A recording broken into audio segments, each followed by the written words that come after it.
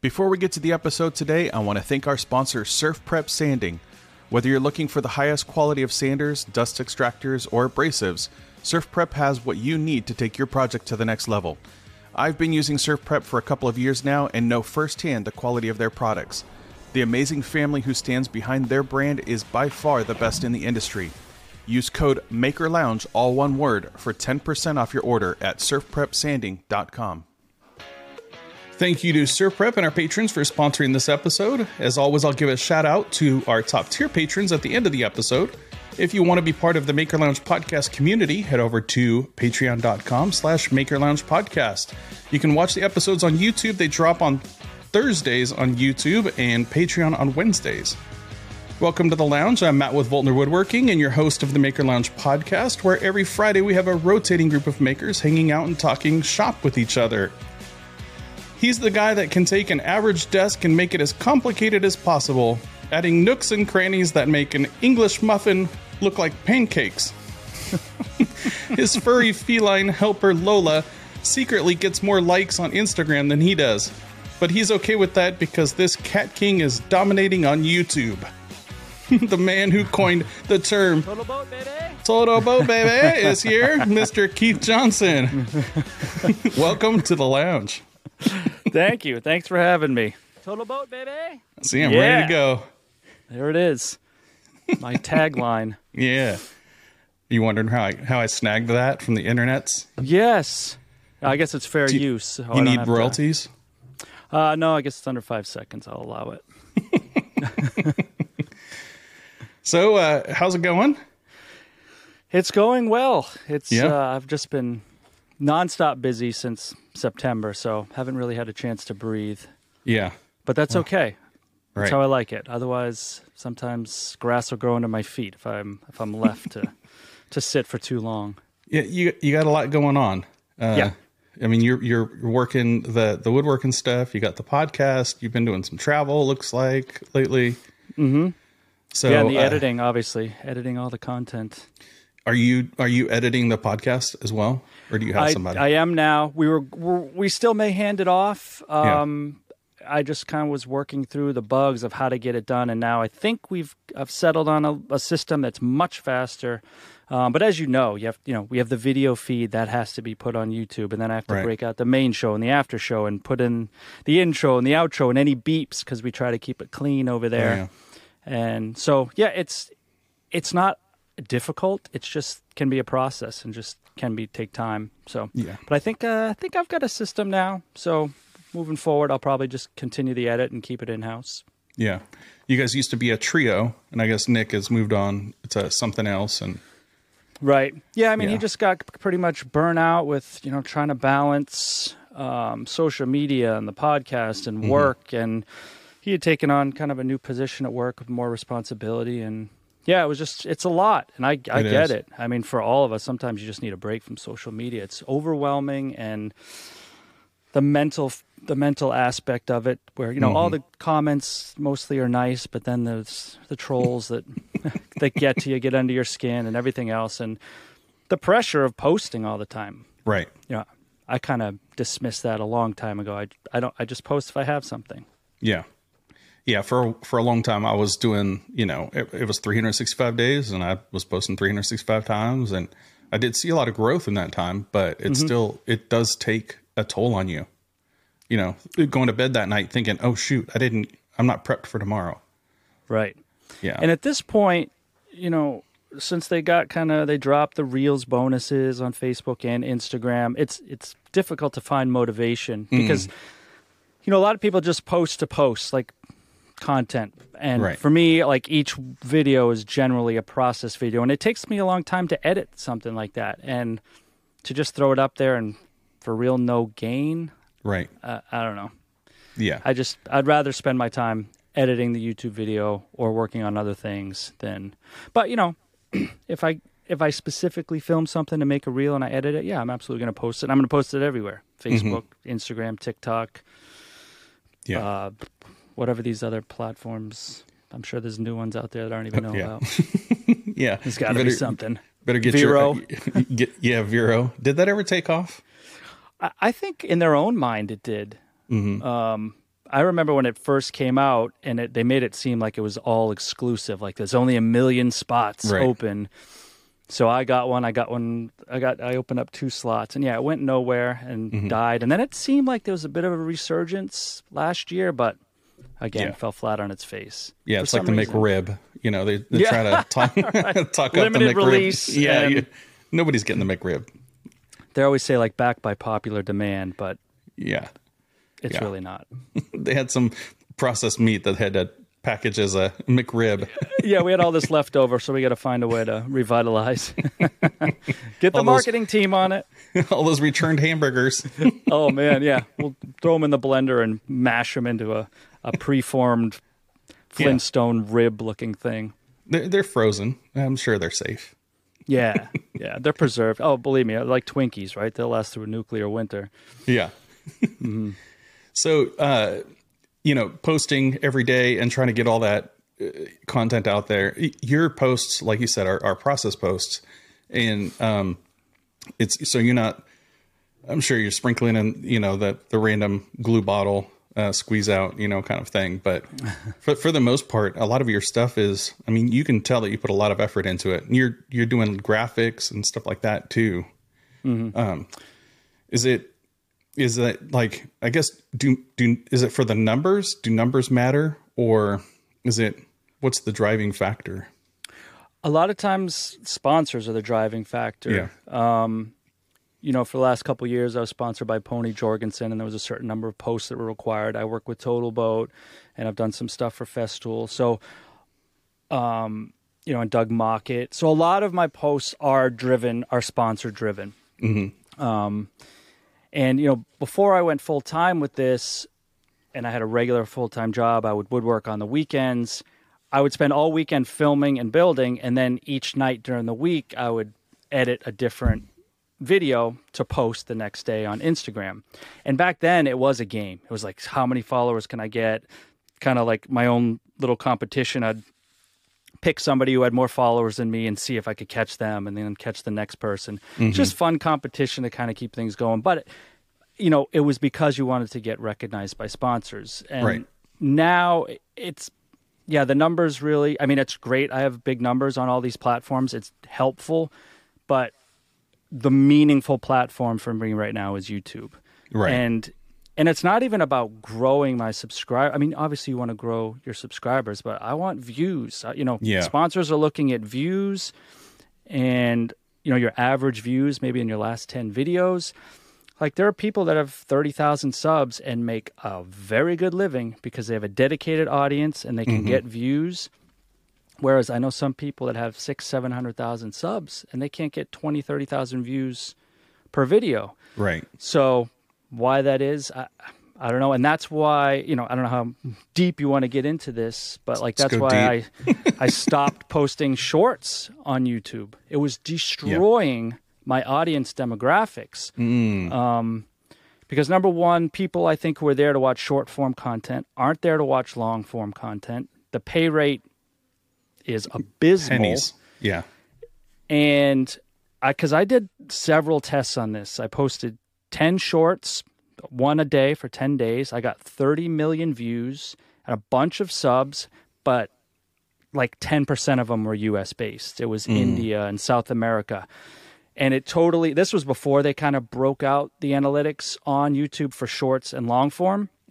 So it completely demolished my analytics. So when sponsors would look, it's like, this guy's main core audience is 17% India and 10% US. Why would we ever advertise with him? Right. So it took me a while to kind of flip those.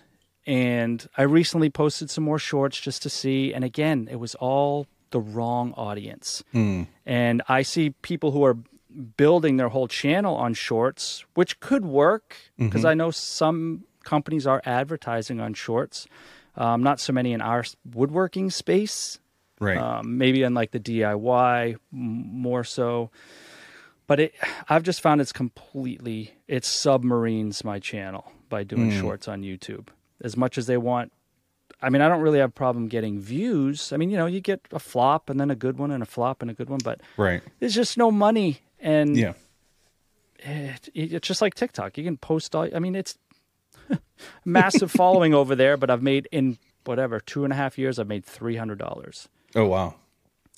So is that a lot? I don't know. No, I don't know. I don't monetize on TikTok. Okay. I just had Woodwork. I had Anil and Sam on, and they're big on TikTok, and so that's how they kind of grew their business. But it's more to drive the actual business rather than like the sponsors and stuff like that.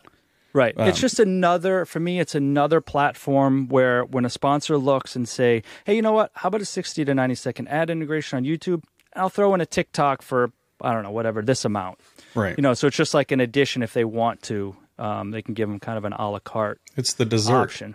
Yeah. You want dessert with that? Sure. You want a little, it's a 20% off coupon on a reel, and I did that recently I did a YouTube video. And I'm like, you know what? I'll throw in an IG reel for this much, and they'll jump on it. Mm-hmm. I've yet to have someone jump on a TikTok add-on though. Yeah. So when you say $300, that's including those little a la cartes, or is that just no. from? Yeah, that's it's just from just TikTok? the creator fund or whatever. Yeah. I was like, oh yeah, that's. And I just, and they're very secretive about pay rate over there. Whereas, on YouTube, it's pretty transparent. It'll show you're making 5 cents 1,000 views. And on Facebook, if you're doing in-stream ads, you get, a CPM just like YouTube. And YouTube is obviously shows exactly what you're making. Right. And TikTok, they're like, we'll just distribute stuff around and it's at our discretion. Right. Yeah. I had stopped posting regularly on Instagram probably 2 months before they stopped the Reels bonus. And because I could kind of see the writing on the wall, and it was also burning me out. And then I was just consuming a lot of just junk. It was uninspiring. And so it started killing my creativity. And then I saw the potential for YouTube, other people who have been successful on YouTube. And I was like, I think search-based content is where it's at. Because on Instagram, your posts are dead after 2 weeks, for the most part. Mm-hmm. And, you could repost the same thing a month later and nobody's even going to know. Right. Yeah. Especially on Facebook, it's the same thing. Yeah. I would post like multiple in the same week. Like it doesn't matter over there. It's just a different audience. Yeah. But you're right. You get kind of burnt out from posting all that. And at some point, you're like, what am I really doing this? Because anytime someone asks, how do I gain more followers? I'm like, all right, well, why? What do you want them? What's that? Yeah. Are you trying to promote your business? Are you trying to gain more customers? Because I get very few customers from Instagram. People who are watching my content are usually other woodworkers. Right. Yeah. And it's, you mentioned being inspired. Like that's why I used to go to Instagram, to be inspired by people who are way better than me, showing me things I don't know how to do, or design ideas, how to be more creative. And now I feel like I'm just flipping through a music video. Right. And I blame that on the platform for just giving, by giving everybody, and I'm not saying they shouldn't have given everybody, but by opening up these Reels bonuses, they made everybody think they're a content creator. And it's pretty evident they're not.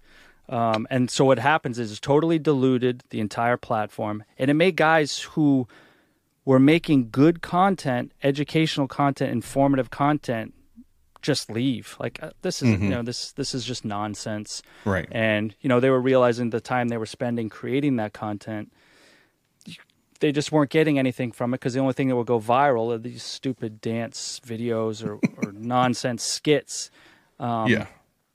And so it's just sad. I don't scroll through my feed often, but I was today. I'm like, nope, like nothing. I feel like I get a lot more by watching people's stories. Then I can really hone in on the content I want to see, people behind the scenes, what they're building, and really learn things, because that's where they're going to show you tips and tricks and what they're doing and why. So I used to be the other way. I would never watch stories and always focus on my in-feed, but now it's the opposite. And I find I get more inspiration from my, the Explore page? Oh, right. Where it's showing you a bunch of different things from all over the world. Like I find I get more inspiration from there than my actual feed. Yeah, I think that's very similar to YouTube, right? When you go to the homepage and they're tailoring the content to things that you like, or, you know, that will, you know, inspire you or whatever. Right. But very few people, I think, use that explore page. I didn't used to either, but yeah. And I remember people telling me, yeah, I go to that. I found you on the Explorer page. I'm like, Explorer page? Who goes to that? But now that's kind of all I do. And it's funny because YouTube, you know, I'm on the platform, obviously I post it, but I don't watch much YouTube. I just don't have the time. And if I go there, it's to research like a specific topic or a specific process or joinery method or whatever to see how other people do it. I don't just go and randomly watch half-hour videos. Right. Yeah. So anytime someone watches my content that's 44 minutes long, I'm just like, wow. How do you get so much spare time? Yeah, exactly. Yeah. How's your average view duration stuff on? It's pretty good. The problem is click-through rate. I think once people click, you know, my average view duration's anywhere between 35 and 45%, which is, I'm very happy with. It's just getting them to click. So there's, you know, there seems to be a paradigm shift over there as far as what is working for titles and thumbnails that is different now. So I'm trying to adapt. And it's difficult because you have to be kind of creative on titles and not clickbaity, but clickbaity. Right. I think the Mr. Beast face is going away now. The surprise face. I think that's, people are kind of over it. Is kind of what I've been listening to. I listen to Colin Samir podcast, and they talk a lot about that kind of stuff.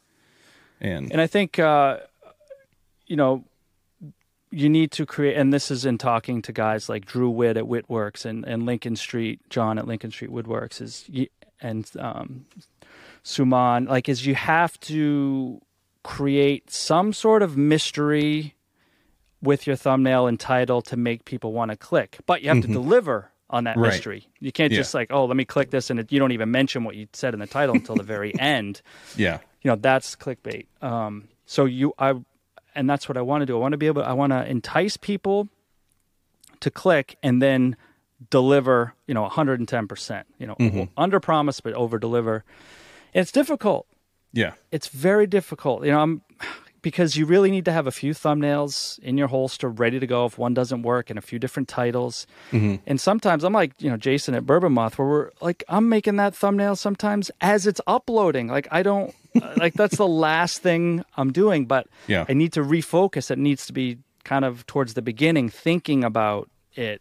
That way I can take in-process shots or whatever I think might be a possible candidate during the build.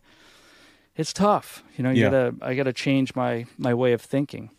Well, I think with build videos, it's a little bit different. You know, I think you go into it knowing kind of what the process is going to look like, but then something happens along the way.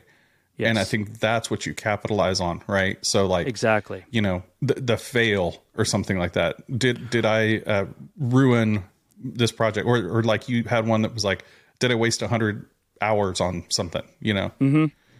Yeah. Right. That's exactly it. You need the hook to get people, and people love seeing you make mistakes and fix them. Isn't that funny? I do a lot of. Yeah. Well, I think people love watching us screw up. They do. They want to relate to you and see how you fixed it, because they may have made the same mistake. So let's see how this person goes through the process of either fixing it or just scrapping it altogether.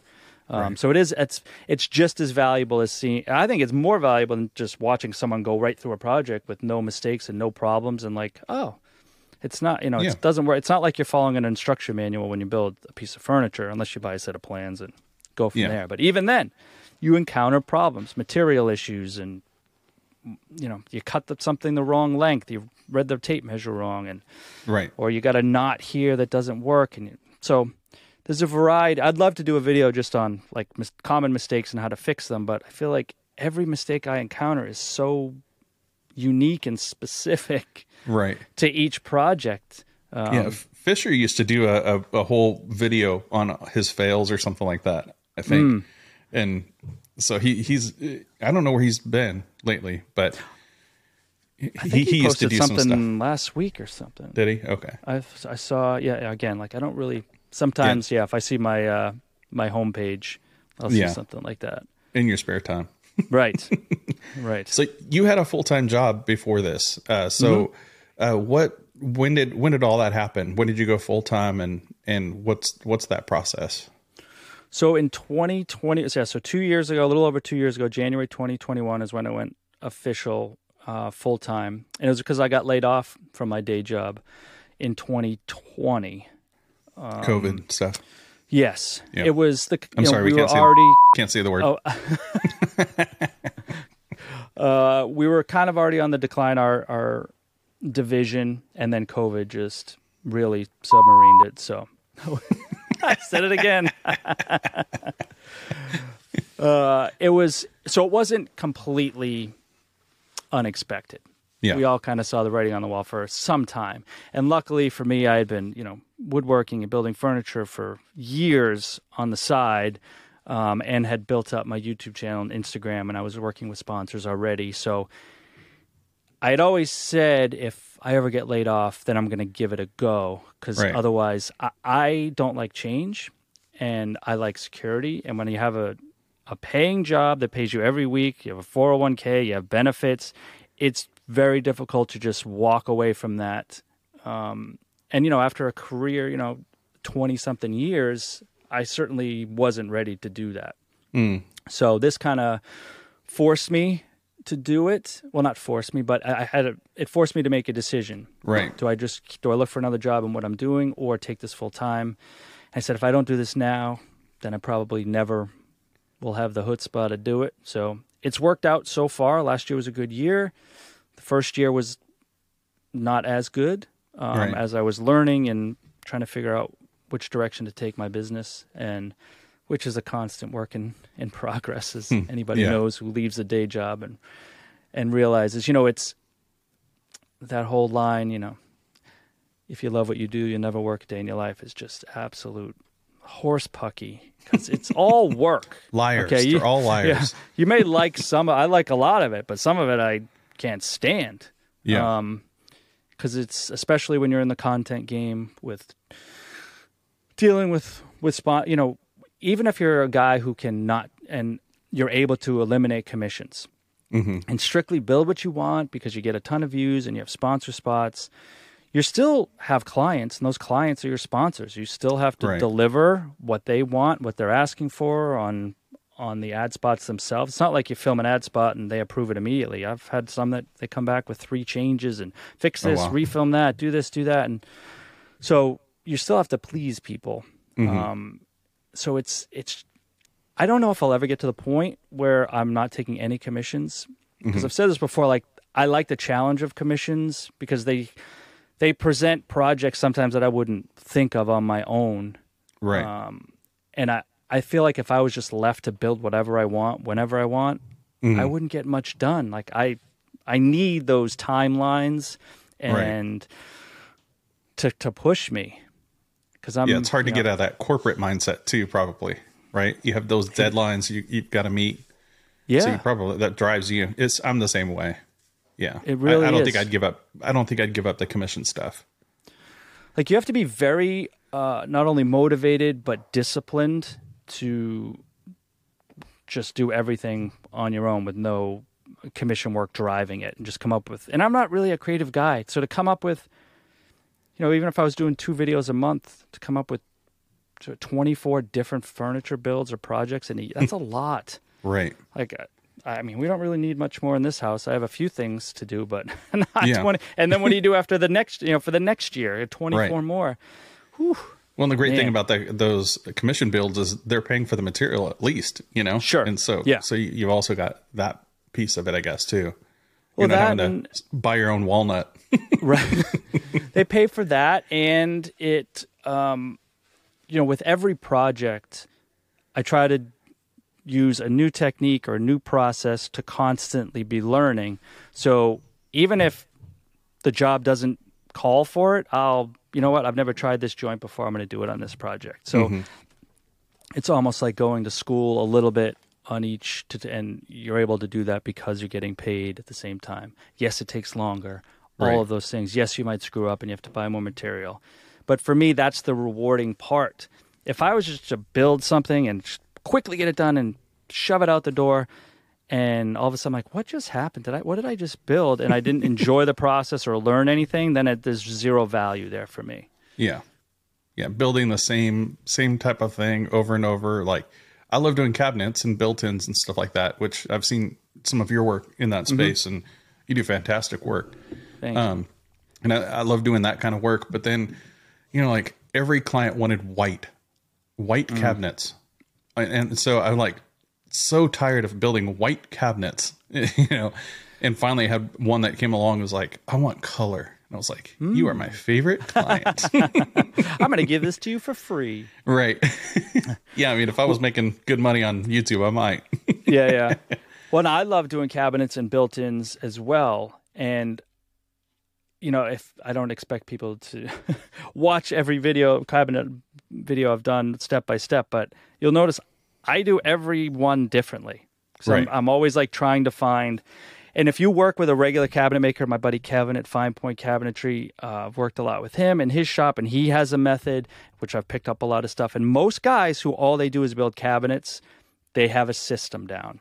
Right. I don't. I do things differently every time, and mostly because I forget what I did the last time, but it's also because I'm in that the quest for the holy grail of how to assemble these and build them the easiest way.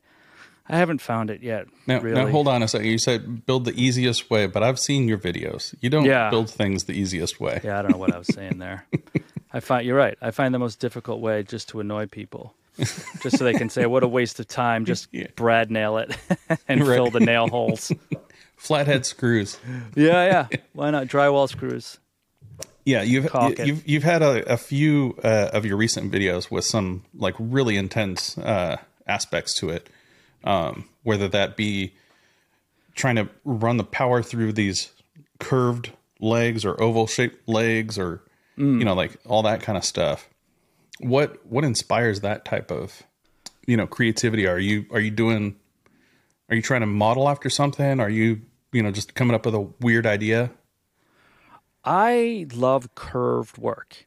Yeah. Like, for as much as I love square corners and keeping things, like, because I'm working on a couple live edge projects right now, and it's so annoying because of the organic, like, I'm such a straight line guy. I'm like, the organicness of it, I have a difficult, like, I would be a horrible sculptor, like working with unrefined shapes. But curved work, when you're talking about bent lamination or steam bending, and the softness of curves, I really like that look. And because it is it's labor intensive, it's process oriented, it challenges me, it challenges my brain, and it really inspires me. So there's so many different ways to do curved work, like the leg you were just talking about. In my head, I was like, I'm going to build this router sled that's matches the profile of this, and I'll go around. It'll be so cool. And I was like, man, by the time I build this jig and then it doesn't work or something happens, all that time would have been wasted. And so since I had built that leg before, I kind of knew what worked best for me. But in this case, I had to like fit in a hidden access panel to match the grain and everything. So that was a challenge. Yeah. But yeah, the curved work, I really want to keep exploring that and doing different shapes. I would like to do some curved shelves for our house here, just some, whether it be steam bending or bent lamination or kerf bending. Yeah. Because I've just done so many square things in the past, the softness and organicness of that just lends itself nicely to the eye. Right. Despite the fact I just said I'm not good at making organic shapes, I feel like I have curved shelves in my house, but that's just because they're old and saggy. And Home Depot pine. Yeah. They come that way. Yes. Someday I'll get to them. But, commission builds come first, right? Sure. Yeah. The money, pays the bills. Yeah. So I'm looking at your YouTube, and you've got let's see, the number one video, walnut coffee table, still going strong. Bent wood lamination console, yeah. So a lot of it is your furniture stuff, Right. that seems to be doing the best. And those were the early videos that got in the millions, that kind of really accelerated my subscriber base. Unfortunately, a lot of those views were third world countries, India, South America, and things. So I didn't make a lot of money on them on AdSense because of the demographics. But I feel like I'm very proud of those projects, especially the Bentwood table. That coffee table, it took a great thumbnail. Like, it took wonderful pictures for that. It just happened to be the backdrop that it was in, and the marble top and the walnut. Like, it was just a really nice thumbnail, which is kind of what I attribute the success of that one to. Yeah. So the good thumbnail is, yeah, you could have the best video in the world. If nobody's going to click on it, you're never going to get those views. And I think it used to be like the thumbnail key was finished picture of what you're building and a title of what it is. But now, you kind of giving away, you're lifting up the skirt too early if you're showing the finished product, apparently. Right. I don't know. But that's always what's worked for me in the past. So it's a struggle for me to not do that. Yeah. But it seems to be trying working. to adapt. Yeah. I mean, it's still getting a good number of views on it, going strong. So does that drive any of your, I mean, do you have commission builds on a regular basis, right? So I guess your videos are based around how those projects come up, or are you trying to pick projects to suit the channel better? That's a great question. And ideally, my goal is to take commissions that will make good content. Yeah. I typically don't want a dining room table unless it's like a really funky, out of the world base. And like these I'm working on 3 at once right now. I have a Live Edge maple conference table that's just the top. The client is providing the base. And then a matching 12-foot maple Live Edge countertop that's going on cabinets that are already installed. So super boring. Right. But the hook on this one is I got approval on the conference table. I give him a price and got approval on it. And then I said, all right, well, here are 2 matching slabs that I can get to match the table. And he's like, great, let's go with it. Just get me a price. So those were in motion. My slab supplier was working them. They were cutting them and flattening them and getting everything ready. And he finally got the quote on the countertop, and it's like, it's too much money. I don't want to do it. I'm like, no. I already paid for these. Right. So I kind of had to, I'm not even really breaking even on that. So like, that's the hook for the video, is never buy materials unless you have a deposit or a purchase order or whatever. Right. But I knew he needed these fast. So I was trying to move things along as quickly as possible. Yeah. Thinking that he was just going to go for the price. And when he didn't, I was kind of stuck. Right. So otherwise, I wasn't even going to film these builds for YouTube because it's so boring. But I feel like this is a good business lesson for a lot of people. Exactly. Yeah. So I feel like it's a good business lesson for a lot of people, and it gives them a chance to tell me how stupid I am for buying everything and without an approval first. I think Cam with Blacktail Studio has some videos out there like that, and they're bangers. Yeah, so, right. There's something there. Yeah, but he's dropping $30,000. It's a little more. Yeah, but you're right. I think it's a good lesson for, as we talked about at the top, was people who may be quitting their day jobs and going to into business for themselves, and we inherently think people are good, right? We think, all right, they approve this, they're going to pay me. And then at the end, they pick it apart and they don't want to pay you, or whatever the case may be. So without taking a deposit up front for at least 50%, which is usually what I take, to cover materials and any initial labor to go get it, and any design time and the emails back and forth. All this takes time. You want to be covered in the eventuality where they back out.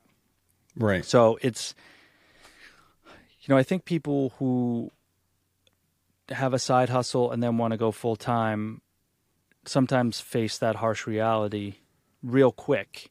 Right. That, oh boy, I don't have my day jobs to subsidize my screw ups. Right.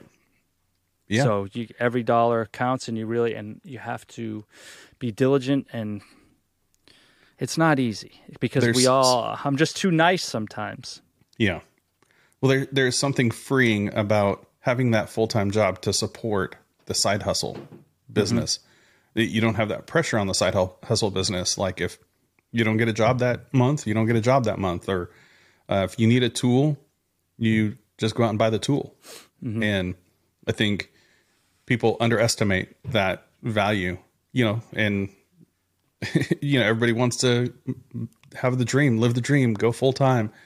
But I'm like you, they got to kick me out. Right. Well, and the thing is, I used to when I had a full-time job, I would take commissions and I would price them lower if I wanted the job and I thought it would make good content or whatever, right, to get the job, because I knew they may have had a budget that was lower than what I would be charging. The IKEA budget. Yeah. And the problem with that I'm running into with a couple clients is I had built stuff for them previously when I had the day job and I gave them good pricing. And now they're coming to me with new projects and my pricing is super high, or what they think is high. And yeah, they're not going for it. Right. Which is fine, because listen, I mean, I have a backlog right now, like through the summer, but it's not like I'm getting 5-6 different requests a day or even a week for commissions that I'm just batting away. So, right. But the pricing, everyone struggles with pricing. We all do. Mm-hmm. Because if you were to break down the hourly rate of how many hours you put into a project, you'd better off go working at Walmart. Yeah. Even, like Phil Morley had told me and a couple of people before that you really can't, when you're building unique studio pieces that have never been done before, and you're really basing the pricing on what you think it will take or how long it will take based on previous projects, you always underestimate. It's just impossible. Mm-hmm. And if you were to charge by the hour, no one's ever going to buy it. Right. So it's unfortunate, but when you don't get paid by the hour like a regular hourly worker, mm-hmm, if you broke it down at the end of every project how much you made per hour, you'd just never get out of the fetal position. You'd be in tears all the time. Like, what am I doing with my life? Right. So you try to take away getting paid, gaining experience, and hopefully in the next one it'll be faster. You can make more money and so on and so forth. But again, when you're building a different piece every time, that's difficult. Mm-hmm. But I don't want to build the same piece over and over and over and over. Yeah. Well, sometimes are you taking on a little bit of an easier job to help? Or are you at the point now where you don't necessarily have to do that? This conference table and that countertop were supposed to be easy fill-in work. Yeah. Which they are, but the problem is they're too big for my shop. So I've been in my buddy Tim and Mike's shop in town for the last week and a half, like taking over. Luckily, they've been very gracious and accommodating, but it's stressful for me that I'm like, am I in the way? Am I bothering these guys? It's right. And I'm used to being home all day. They're not like Jason, just standing around drinking coffee while you're working. Right. Coffee and bourbon, kicking back, watching Seinfeld.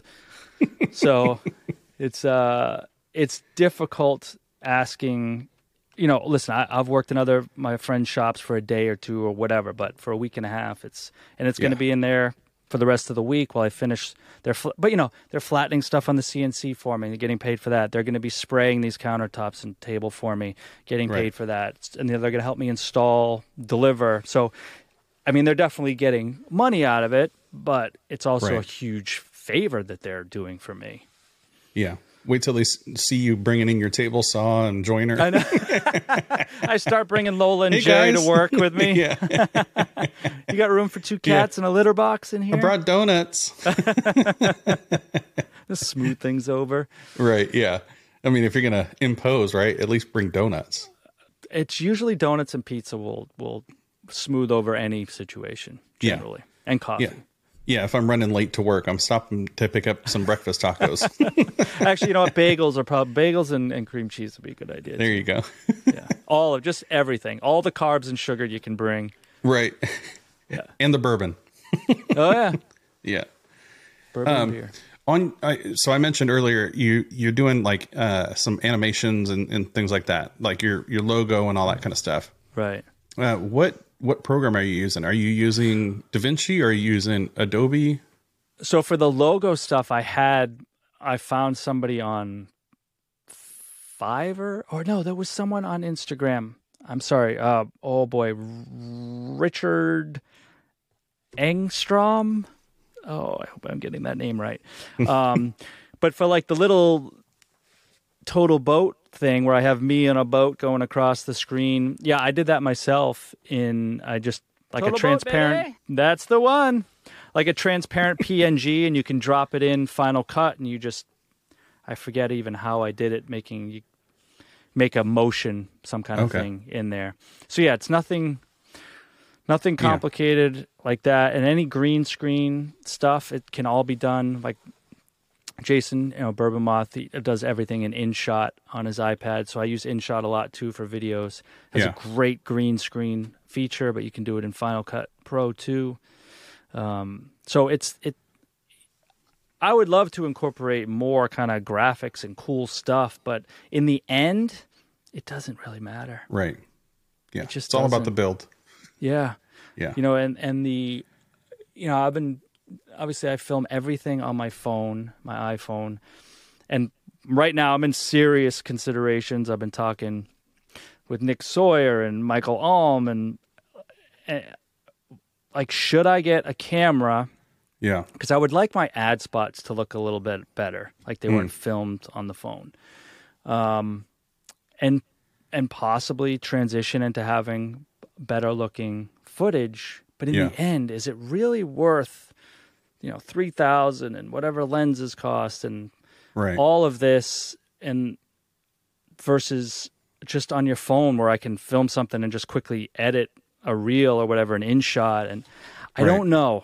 I don't think, Jason is one that is proven you can do anything on your phone and have almost 1 million subscribers. It's really about the content and who you are, not about and the audio quality is huge. Yeah. But an iPhone at 1080p, it's just all you need. It looks fine, more than fine. Yeah. Yeah, I did find that when I was using cinematic mode, it would cut the blurriness at weird spots and things like that. So I use a camera. I know if you're talking to Nick Sawyer, he's going to tell you to get a camera. Yeah. He wants me to get a Sony. He's got all the gear. Yeah. He's a total gear. He's recently got me to switch over to DaVinci, and I have this speed editor that he told me about. This thing is amazing for editing videos.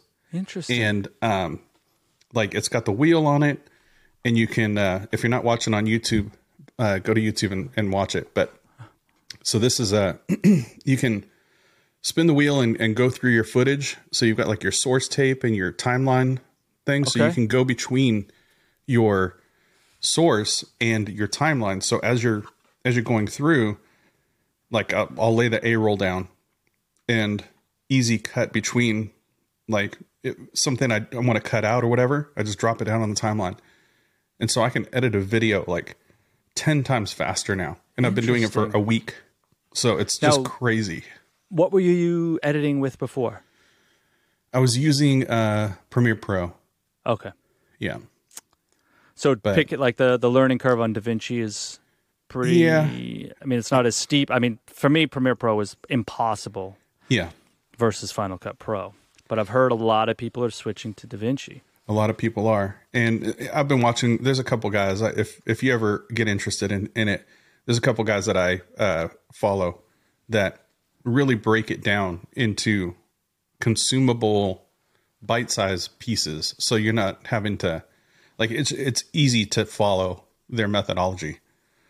And so I did my first podcast episode last week with it. And the learning curve took me 10 times longer, but I can tell by what I was doing, in the end, it's going to be 10 times faster. Okay. Now that I know the basis.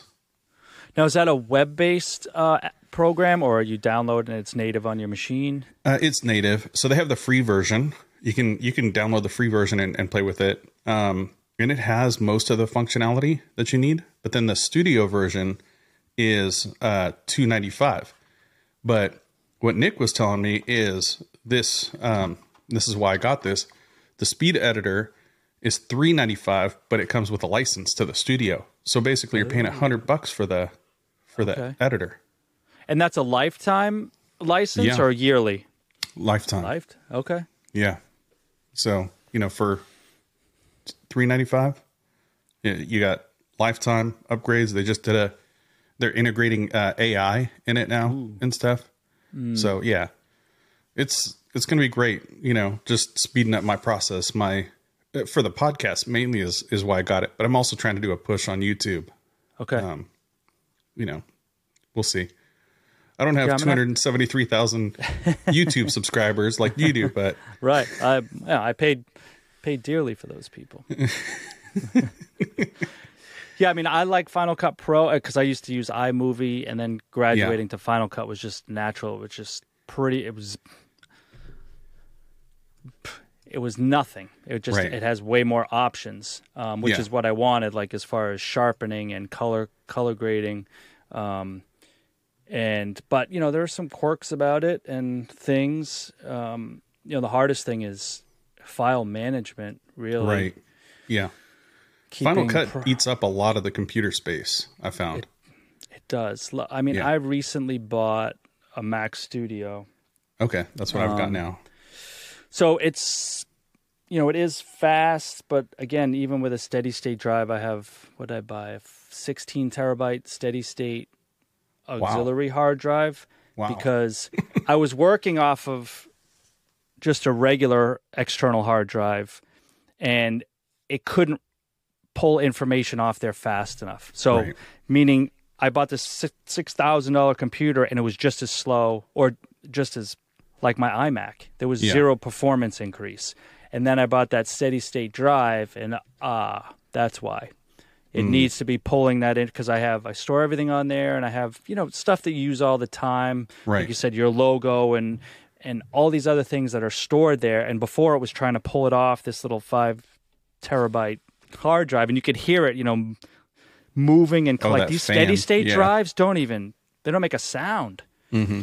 They're so quiet and fast, but it's frustrating because if you're an Adobe guy, like everything lags. Photoshop, you get the spinning wheel of death. Illustrator, all the time, and it's even Acrobat, even SketchUp crashes all the time on this machine. Yeah, it's these web-based, cloud-based apps. Right. Like anything native is fine. Yeah. But so it's just frustrating. You spend all this money on this machine and you still get the same problems. Yeah, doing the podcast edit, that's gonna do you guys just leave it kind of, I mean, other than putting in the beeps and stuff like that, do you you just kind of let it roll, or are you doing like pretty serious editing on it? No, I was in the beginning when I first started, because like you and I talked about at the beginning of the show, when you record, there's like 2 frequencies. It's like 44.1 hertz or 48. And when I was bringing them in, they were coming in each at a different one. So by the end of the podcast, they were out of sync. Right. So going in, cutting all the audio up and syncing it up. And also Jason records through Cloudlifter thing into an Evo something. And when he does that, when we were recording locally, because we recorded QuickTime and then I would combine the tracks, it only records stereo, which is 1 ear. Mono is actually 2 ears. So I would have to take his audio, bring it into Audacity or one of these other... Audition, add that ear back and then bring it in and then splice everything up, add intro and outro and the beeps and all this stuff. It was a nightmare. Right. And I was trying to, because Adobe has this AI voice enhancer now. It's still in the beta. Oh, it's great. Yeah. But it is. It only takes files up to 500 megabytes. Up to an hour. Yeah. And ours are longer than that, and the file size is bigger. So I would chop them up into multiple pieces, run them through there, bring them back in, piece them together, and finally I'm like, forget this. It's just... But so we tried Zencaster, and now we're doing what you're using with Riverside, and the audio quality is great. It kind of almost has like a built-in AI sort of to fix all your levels and it sounds good. So, and everything's just going to keep getting better, right? With this AI technology, with the video and the audio, and it's scary. I had Brad Rodriguez on, and we started talking about AI, and he was like, yeah, I mean, you don't even really need me. You could just record a podcast with Brad Rodriguez and would automatically, build in the jokes or whatever. My God. I think I just saw, because I'm a big follower of F1 racing, and Michael Schumacher, one of the greatest racers of all time, he was in the skiing accident. He's been kind of in a coma or a vegetable for years, and somehow they just published like this AI interview with him. Oh, wow. That the family is like up in arms about. But they created this whole false interview using AI. It's insane. There's a Tom Brady one going around. Tom Brady does comedy or whatever. It's very offensive. I could only make like 2 minutes into it, and I was like, okay, I'm over it. But they don't build in the natural like breaths and things like that, so you can still tell that it's his voice. Like, it's just so strange. Holy cow. Yeah. So he put out a cease and desist on that whole thing, because it's like, I don't recommend anybody go check that out. Well, and they're going to be able to use your likeness, take a picture of your head, put it on someone else's body, and do all kinds of crazy things. And I don't know. I feel like it's not that I feel like it is. It's just in such its infancy right now. And well, pretty soon on your channel, you just be able to eat cheese balls and say, Keith Johnson, build a table. Make sure you incorporate LaMelo or whatever. Well, I've been using the ChatGPT AI to kind of come up with alternative video titles and things like that, which is super helpful. Right. But you could also say, write a story about this and this and this, and it will write I feel like a lot of books are going to be written by AI. It's not even going to be a human author behind it. Yeah. And I think Dan over at another Woodshop podcast, Daniel Dunlap, said, whenever you're using AI right now, it's the dumbest it's ever been, because it's only getting smarter every minute. Isn't that crazy? And, I wish I was like that. Right? I keep getting dumber. Yeah, I'm the smartest that I've ever been right now. That's it. But I'm not as smart as I was yesterday. How does that work? How does that work? Either way, it's all cognitive decline from here. So I would like to talk to you about some of your brand stuff, working with LaMelo and Totalboat and stuff like that. Or maybe we can save some of that for the after show. But I'd like to know, in your portfolio, essentially, because everybody's got to diversify, right? You've got your AdSense, you've got affiliate sales and stuff like that. Is LaMelo like an affiliate type thing for you? Because you do a lot with them, right? So LaMelo, I am actually a dealer. I am the only standalone dealer in the country. Okay. So you can order directly through me. I place the order through our distributor, Colonial Saw in Massachusetts, and then they drop ship it from there. The way that came about was Chris Hoffman, who's the kind of national sales manager, reached out to me on Instagram and said, hey, I'd love to come by your shop and kind of give you a demo of the LaMelo Zeta P2. I said, okay, great. So he came in and lent me a machine for a while. And he's like, with your following, you could probably do pretty well with as a salesman on this and commission, I was like, you know, I don't really have time for that. And, you know, because my record for affiliate sales is pretty abysmal. So I'm like, I don't really want to have any, you know. It's definitely hit or miss on those.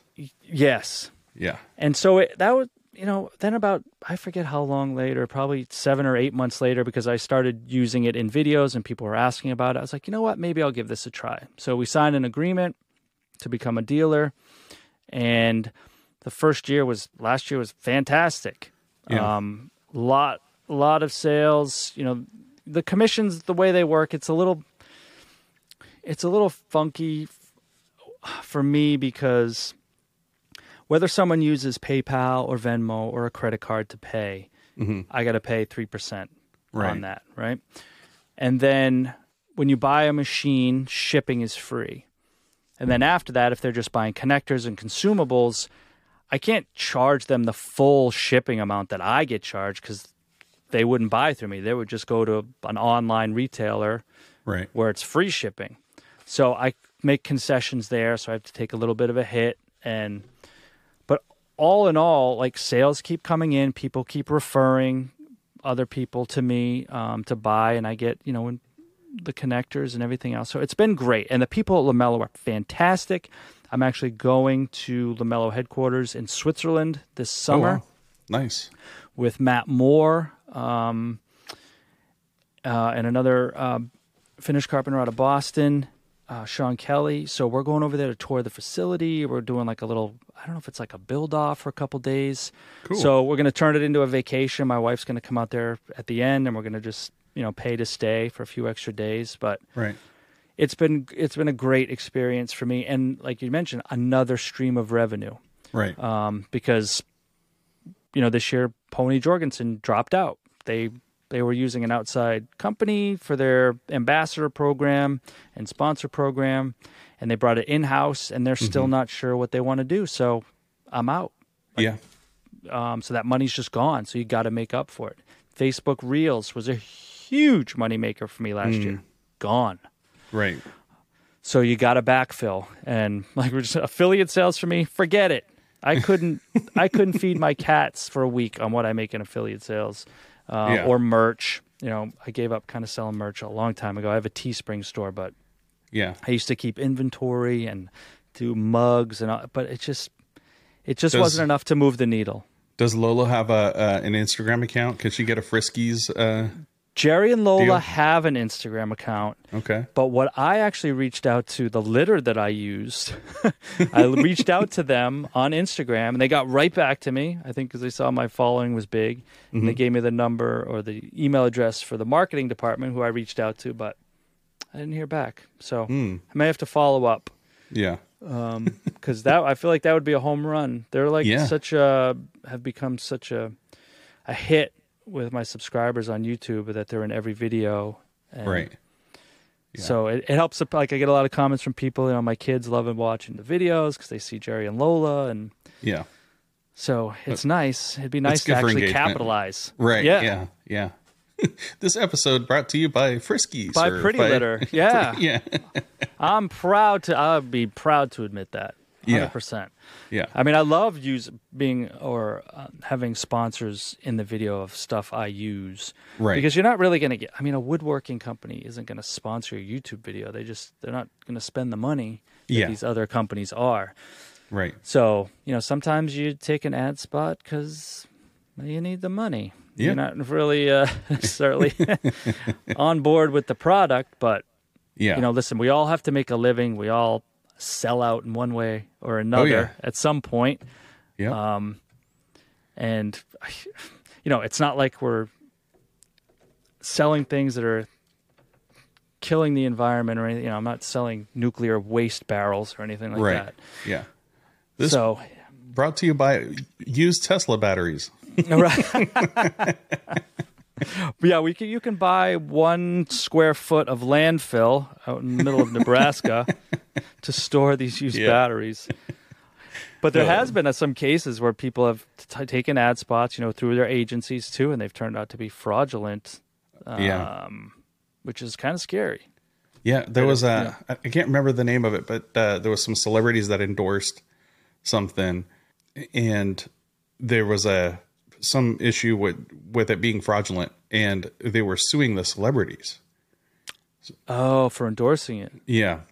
Oh, boy. Yeah, because like, well, I follow, so and so, and they said it was a great product, and they never used it, and then found out it's fraudulent, and so they were suing the celebrities. I can't remember what it was, but yeah, it's crazy. Got to be careful. Yeah, I feel like because I've done a couple where it's not like like explaining what it is. I don't feel like, it comes across as an endorsement, but it's not an official endorsement. Like I've used this product or I've tried this. Right. So there is a little bit of a gray area there. Some moral ground to tread on, but you're not forcing people to to buy anything. You're not, it's all, you have free will. You can do what you want. I'm just presenting like, here's an option. This is something that's out there and available. Well, unless it's fraudulent, then it's not available. Yeah. There's a game that I haven't played with guests in a while. Sometimes we do games on this podcast, and I haven't done that for a while. So I think I'll take that over to the after show. Ooh. All right. Yeah, it's called Rapid Can I hitch a ride with you? Because what's it called? Rapid Fire. Oh, gosh. Hot seat. Yep, hot seat. All right. Can you give me the questions ahead of time so I can prepare? Yeah, we'll do that. Yeah, you can catch up on it on your ride in. Okay. Well, let me say thank you to Surf Prep for sponsoring this episode. Head over to surfprep.com and enter code Maker Lounge for 10% off any of their products there. So thank you to Surf Prep. Also, thank you to our patrons. We've got a number of top tier patrons that I like to shout out. We've got Jimmy McAnally, Arciano Sirio, Wim Design, Calvary Customs LLC, Clean Cut Woodworking, Bailey Thompson, Dave Garcia, Broken Lead Woodworks, Starks Lagoon, Sawyer Design, Kadama Design, Dylan Furniture, and Shock the Fox. Ooh. If you want to be a patron, head over to patreon.com/Maker Lounge Podcast. Keith, thanks for being here. Thanks for having me. This was fun. We'll catch you over in the after show. All right.